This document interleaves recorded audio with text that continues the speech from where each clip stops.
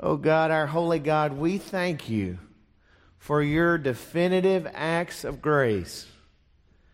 We thank you for loving us while we were yet sinners and sending Christ to give us life. We thank you, God, for those moments, those seasons where you troubled our heart to the degree that we sought after you. We thank you for the liberation and freedom that came when we gave our lives totally and completely over.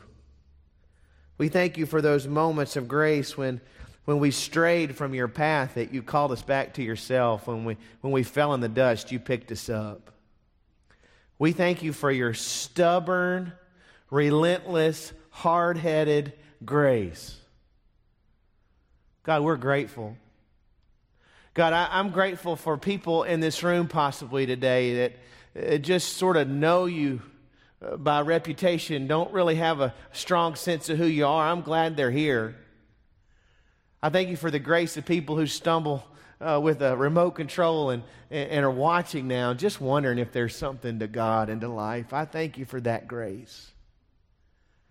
I thank you for the grace that we find when we open our hearts and we sing, when we confess our sin, when we are greeted by friends, when we nervously walk into a room of strangers and find that you're present.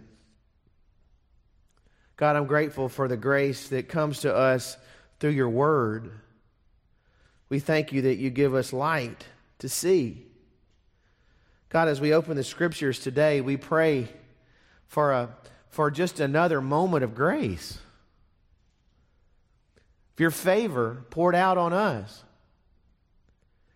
God, we pray as we do this that we move forward in life, that we get out of our rut, that we find joy in living our lives with you. God, as we open your word today, we ask you to give us eyes to see and ears to hear. We ask you to give us tender hearts that will receive your word as a seed planted in fertile soil. Lord, we pray that you would give us feet that would walk quickly to do your will. God, we pray that you make our hands strong, that the work we do here on this earth would be as your very own.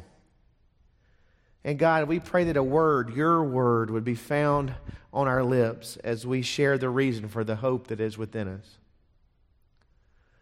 God, this is our prayer in the strong name of Jesus. And we pray together this morning saying, amen. Amen. Friends, please be seated. And as you do, I invite you to take a Bible and turn with me to 2 Corinthians chapter 5. Our focal text today will begin in verse 14 in just a few moments. We exist as a church family to lead all generations to love God and one another and the world in the Spirit of Jesus. God has placed that as a burden on our collective lives. The ministry that we do together is to be done for the glory of God, for the good of others. And friends, it's one of the primary ways God moves us forward in life. It's one of the ways that God grows us and matures us and makes us more like Jesus. The passage of Scripture that we're about to read is a word of testimony.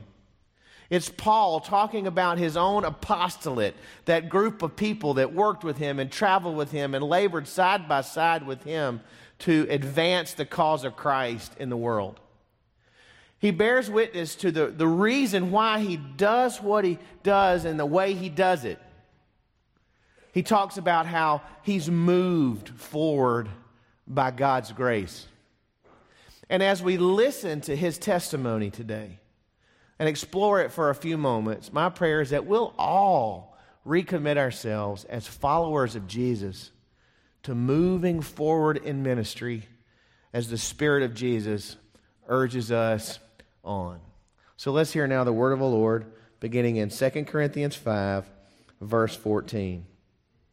For the love of Christ urges us on, because we are convinced that one has died for all, therefore all have died, and he died for all, so that those who live might live no longer for themselves, but for him who died and was raised for them. From now on, therefore, we regard no one from a human point of view, even though we once knew Christ from a human point of view. We no longer in this way know him. So if anyone is in Christ, there is a new creation. Everything old has passed away. See, everything has become new. All this is from God, who reconciled us to himself through Christ and has given us the ministry of reconciliation. That is, in Christ, God was reconciling the world to himself and not counting their trespasses against them, and entrusting the message of reconciliation to us. So we are ambassadors for Christ. Since God is making his appeal through us, we entreat you on behalf of Christ, be reconciled to God. For our sake he made him to be sin who knew no sin, so that in him we might become the righteousness of God. Paul took a pen in hand and he wrote, the love of Christ urges us on. The love of Christ moves us forward. I love the descriptive language of the King James Bible. The love of Christ constraineth us, hems us up, binds us, lashes us to the cross and the empty tomb, the love of Christ. There is great power in being constrained. Gun barrels constrain bullets. Straws constrain paper wads. Conduit constrains electrified copper wires running through the walls of this room. Constrained power moving rapidly. Pipes constrain water. Riverbanks, channels constrain mighty rivers. Internal combustion engines constrain power. There is great power in constraint. Vows constrain us in the most liberating and wonderful ways. Give our lives focus and power and joy and delight and love and grace and graciousness. This past week in this room, we celebrated Margaret Meadows' life. And in doing so, we honored Joe Meadows and his faithfulness as a husband and as a friend. Margaret, toward the end of her life, for a number of years, had Alzheimer's. And Joe hung with her, and he cherished her, and he loved her. He was outside of his home very few times in 4 years, longer than 30 minutes, maybe a handful of times at that.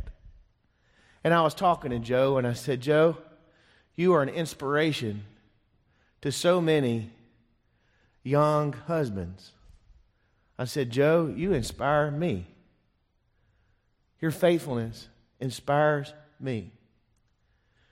And matter-of-factly, he just looked at me. And he said, Matt, in my life, I made 3 really big vows. He said, when I committed my life to Christ and I was baptized, I made a vow to God that I would follow Jesus. He said, I made a vow to my country. And he said, and I made a vow to Margaret. And I said, Mr. Joe, you kept your vow. I kept my vow. The power of constraint. This past weekend, Morris Wall, our good friend Morris Wall, I put a picture on social media a couple weeks ago. I said, when I grow up, I want to be Morris Wall. I'll never be as handsome, but I'd love to be close to as good. Just love that guy. Normally, he sits right there, right about where Scott Jones is this morning. Scott, you're filling a good seat there. Mr. Morris fell down and cracked his ribs this weekend. And I went into his room, and he was laughing and talking. And I said, Mr. Morris, how you feeling? Oh, I'm doing okay. He said, how you doing? And I said, it's fine. And what have you been up to? And I told him about Margaret's funeral. And he said, Matt, several years ago, walking through the halls of the church, I ran into Joe, and Joe said to me, he said, Matt, my wife has just been diagnosed with Alzheimer's. Morris Wall said to him, he said, Matt, I told him, he said, I can do one thing for you. There's one thing I know that I can do for you. He says, I can pray for you and Margaret every single day. He said, I promise to you, I will do that. He looked at me and he said, Matt, I kept that promise. It wasn't braggadocio. It was sincerity. It was love. It was the power of constraint. He made a vow to a friend, and he kept it. He kept it because he was a man that had been urged on by the love of Christ, a man that had been constrained by love. And in every pew in this room, I look into the faces of people right now who are being urged on, who are being pushed forward, who are moving ahead in life because you are being constrained by the love that is in Christ Jesus. You've been constrained by the one who, while we were yet sinners, came and gave us life. The one that the Spirit rose up from the grave because death could not hold him. On every pew in this church today, there are people who are moving forward in life because you've been hemmed in. You've been hemmed in by the love of Jesus. Which means on every pew there's an example. There's an example of the faith being lived out in real time and in concrete situations and in a real place. How do we move forward? Paul says, as he was talking about moving forward in his own life, we're urged on. We're constrained by the love that is Christ Jesus our Lord. He said, and so the results of that, it's really plain. He said, those of us who know Christ in this way, those of us whose lives have been touched by the grace of Jesus and that gracious moment of God crashing into the earth in that man from Nazareth, those people who know God through Christ in this way, the implications are very plain, Paul said. We no longer live for ourselves, but we live for Him who raises us up. You see, when we're baptized, we share with the world that we have identified with the journey of Jesus, that we place our faith in the work of Christ and His grace. We go down under that water to symbolize that we die and that His death means something for us. That He died according to Scriptures for our sin to bring us to God. When we're snatched out of that water, we come up dripping and we breathe air into our lungs immediately as a symbol of new life. A symbol of life. And it's in that great drama of redemption that we proclaim the unique touch of God on our lives. And we proclaim that we worship a God that raises us up, not only in baptismal life and in an odd baptismal identity, but in our future, forever and ever, that we have life and we have life with God, not because of our own merits or our own abilities or our own beauty or our own wisdom, but because of His touch of grace. This is our faith. This is what we're about. And this is who we are. We're the people of a God that raises us up. And because of that, we're hemmed in. And we're constrained. And we're defined. And when all those things are true, we move forward. And we call that living. We call it life. We call it ministry. The love of Christ moves us. If you're taking notes, you might want to add on to that some things. The first thing being, the love of Christ moves us according to a new vision of humanity, or in concert with a new vision of humanity. In our salvation, God simply gives us new eyes. In verse 16, Paul talks about how we no longer view people in a merely human way. We don't think about them in simply human terms. Or in the old King James Bible, we don't know them according to the flesh. That is, we don't look at people disconnected from the divine, from God. We don't look at people as just everyday grocery-getting entities, as breathing statistics of people divorced from something deep and real and sacred. He said, we've gone on looking at people like that. In fact, most of the world looks at people like that. There are days when we look at one another like that. But he says, this is not the way forward. This is not the way of the ministry. This is not the way of faith. This is not the way of the gospel. This is not the way of living if you've been hemmed in by the cross and the empty tomb. He said, we have been given a new vision for humanity. Years ago, Miroslav Volf and William Katterberg edited a series of essays under the title of The Future of Hope. There is a sentence in this book that was very, very scholarly, almost comedically scholarly. You know what I'm talking about? Do you remember back in those college days where you'd read a sentence and you go, huh? And you realize that these people were writing just for one another? Well, there's a sentence in there, and I want to read it to you. Feel free to laugh if you like.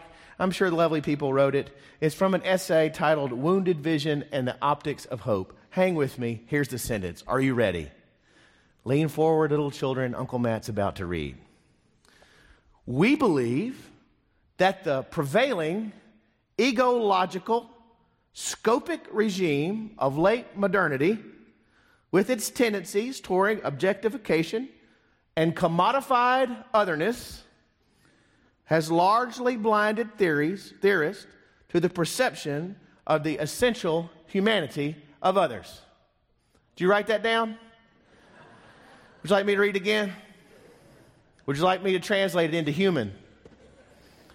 This sentence, translated into human, is: we have the tendency to turn people into stuff. I will say that one again. We have the tendency to turn people into stuff.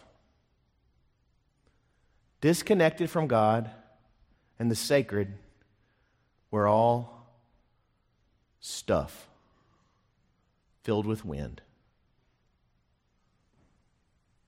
He said, until I met Christ, I thought of people that way. Did they keep the right rules? Did they do the right things? Did they achieve enough? Did they climb high enough? Enough? Did they help me climb? What did they offer me? He said, but since being hemmed in by the cross and the empty tomb, I no longer see people like that. Michael Mays, who's a balcony sitter, high up there in the balcony, Michael Mays recently gave me a beautiful book titled A Hobbit, a Wardrobe, and a Great War by Joseph LeConte. It's a book about the friendship between C.S. Lewis and J.R.R. Tolkien, two of my favorite writers. It was about their common experience during World War I and following. Before World War I, the world was full of optimism. We are climbing Jacob's ladder, and we're doing it all on our own. We're marching to Zion, and we have the blueprints in our pocket. When we get there, we'll build it to our own specifications. We have freed ourselves from the shackle of this pesky God, and we're building heaven on earth, and we're doing it our own way, and we're making it, by golly, we're making it. That was the prevailing myth of the world. We're getting it figured out, and we're doing it without any help. And then the machines rolled over Europe. And we filled trenches with young men. And the myth of progress took a black eye. And people came out of the trenches trying to answer those questions. Tolkien and Lewis both diagnosed the essential nature of our problem, in that we were doing it all on our own, with swagger and with arrogance. And this idea of viewing one another according to the flesh, it was part of their diagnosis. In fact, years later, when Lewis would write about witches and evil and darkness, he said this: witches are not interested in things or people unless they can use them. Nobody wants to be used. None of us want to be stuff. And one of the important ways we diagnose the problem that we're in is that we look at each other as stuff. And we act like witches. And out of those trenches, they came searching for better answers, and they found those answers in the old story of the sacred Savior of the sinner.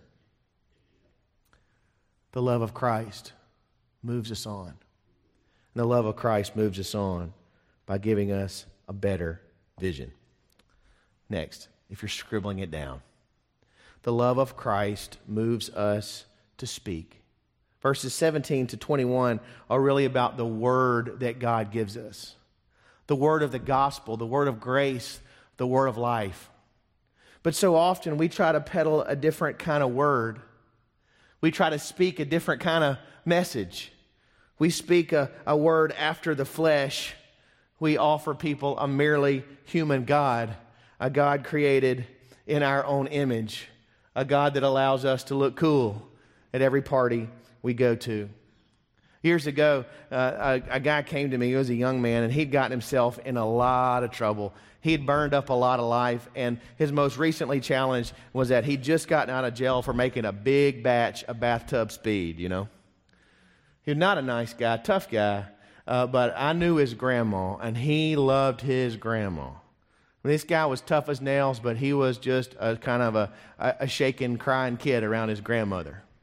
He loved her, and he was scared of her. And he'd do almost anything Grandma said. And Grandma said, go see the pastor. And so he went to see the pastor. And so we sat down in my office in Pearl, Mississippi, and he told me his whole story. And throughout the story, he kept talking about the good Lord, the good Lord. He said, I've always believed in the good Lord. I said, well, explain to me the good Lord. Tell me about that.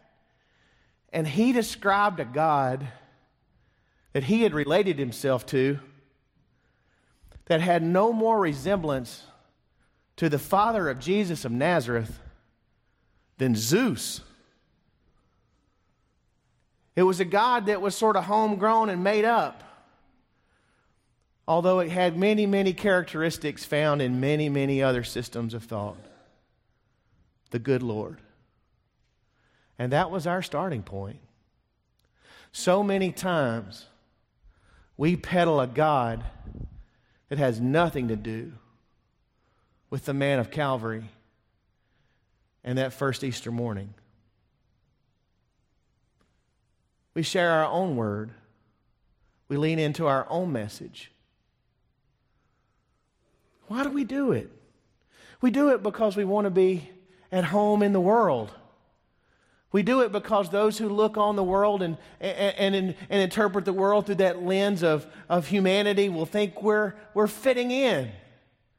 We do it because the prevailing myths of the day, whatever they are loud and they're shiny and they're compelling, and people are marching behind that drum, even if it's into war, world war.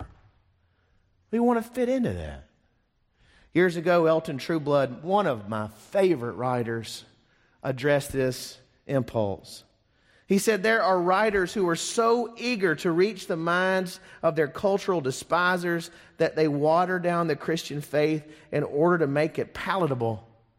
He said, this is called adjustment, but it runs the risk of surrender, and then nothing is accomplished if the Christian thinker, in his admirable effort to be understood by those outside the faith, ends up by saying essentially what the enemies of Christ are already saying. Nothing is accomplished. This is what occurs when we give up the incarnation or the uniqueness of Christ or the authority of Scripture or the objective efficacy of prayer, we are doing the positive any good, none at all, if we accept merely his position and join his camp while still claiming somehow to be in the church. Any theology which is not a direct challenge to the assumptions of the philosophical naturalist is not worth elucidating. He took a hammer and he hit the nail as hard as he could, and he's right. He's right. Paul said the gospel gives us new eyes and new resources and a new understanding. And when we try to preach the message that's already prevailing in our time, but we wear Sunday clothes while we do it, and we continue to have the potlucks as we do it, then we become what Garrison Keillor calls the church of the covered dish. And there is no life in the church of the covered dish. There's only casseroles and all the stuff that's out there. But God gives us the mysteries of hope. God gives us his message, his life, his word. And as he moves us, as he pushes us out, as he urges us on, as we're constrained by his love, as we see with the eyes that he gives us, new eyes,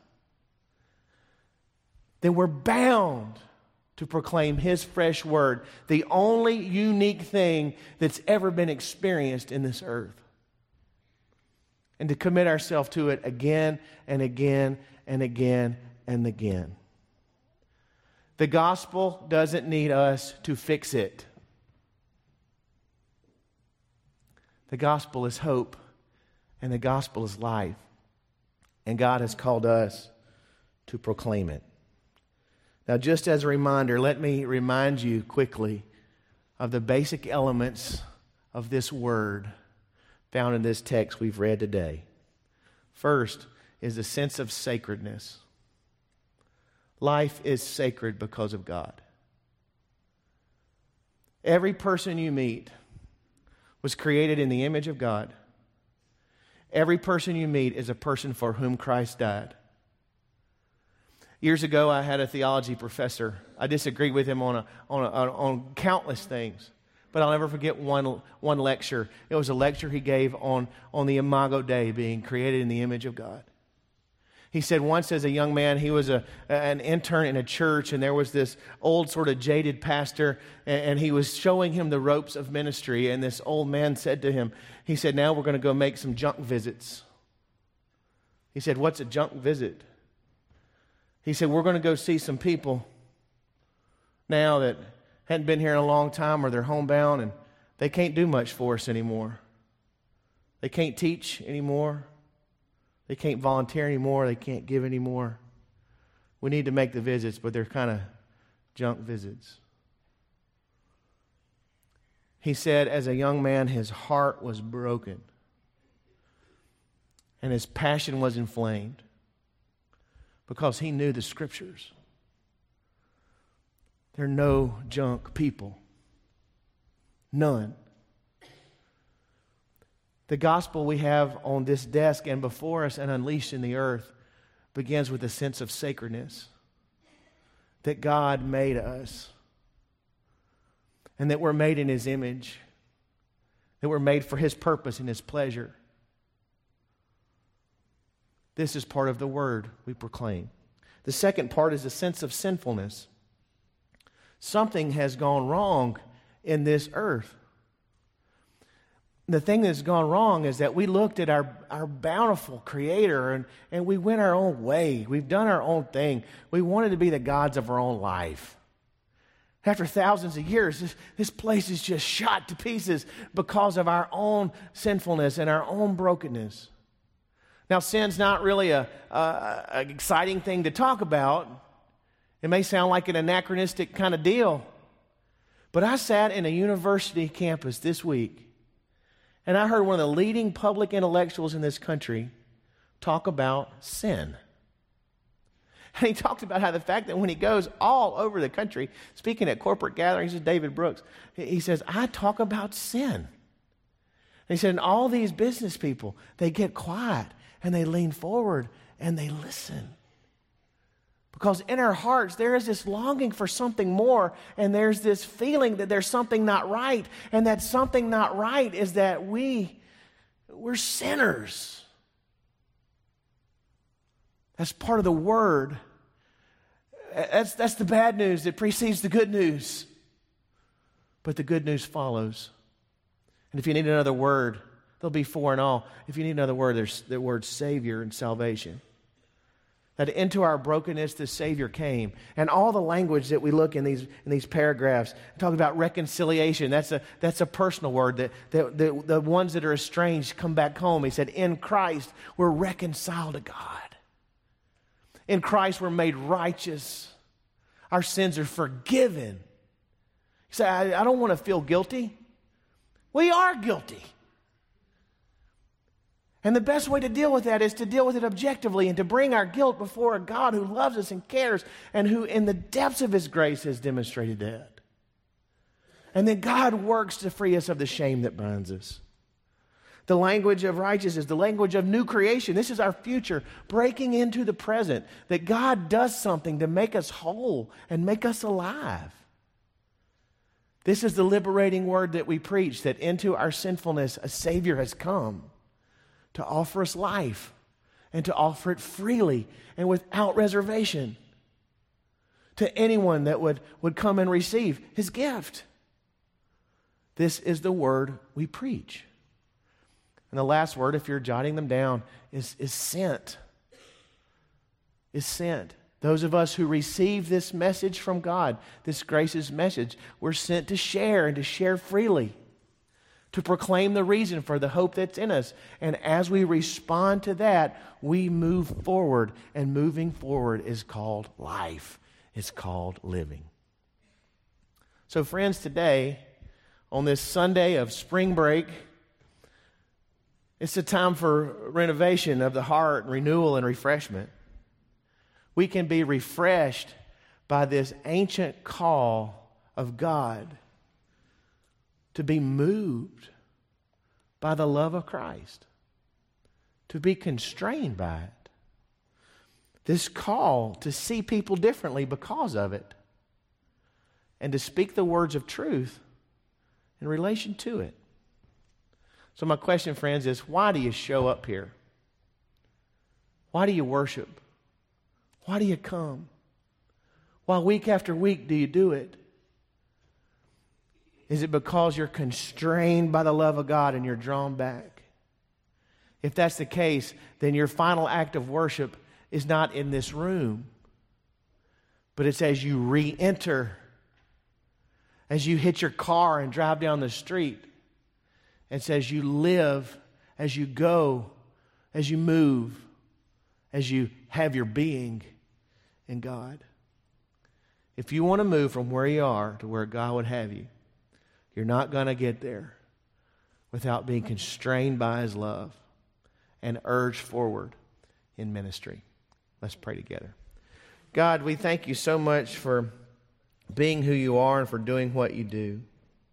God, we thank You that You are the Creator, that You made us, and because of that, there's a sense of transcendence and sacredness to every person. Lord, give us eyes to see the way You see. God, we thank You that You love us and that You urge us on to love others in Your name, to live for You. God, we pray that You would kindle us afresh in this direction today for Your glory, for our good, and for the good of others. We pray in Christ's name. Amen and amen. Friends, let's stand and let's sing together this song of commitment. David, would you please lead us?